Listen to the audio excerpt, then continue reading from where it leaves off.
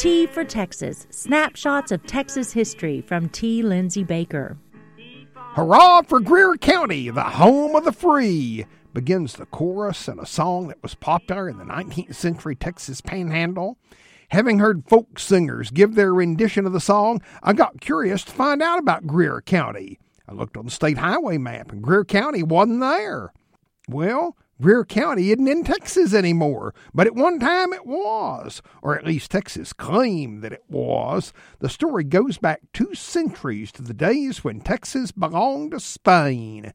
By the terms of the Adams-de-Onís Treaty negotiated between the United States and Spain, part of the boundary between the 2 territories of the nations went up the Red River to its intersection with the north-south 100th meridian of longitude.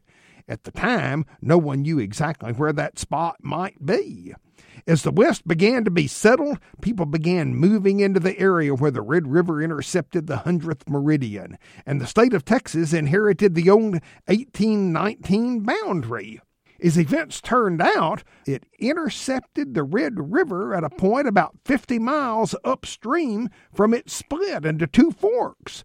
Which fork was the real Red River? The U.S. Supreme Court in 1896 decided that the Prairie Dog Town Fork was the legal boundary, and the Indian Territory of Oklahoma received Greer County.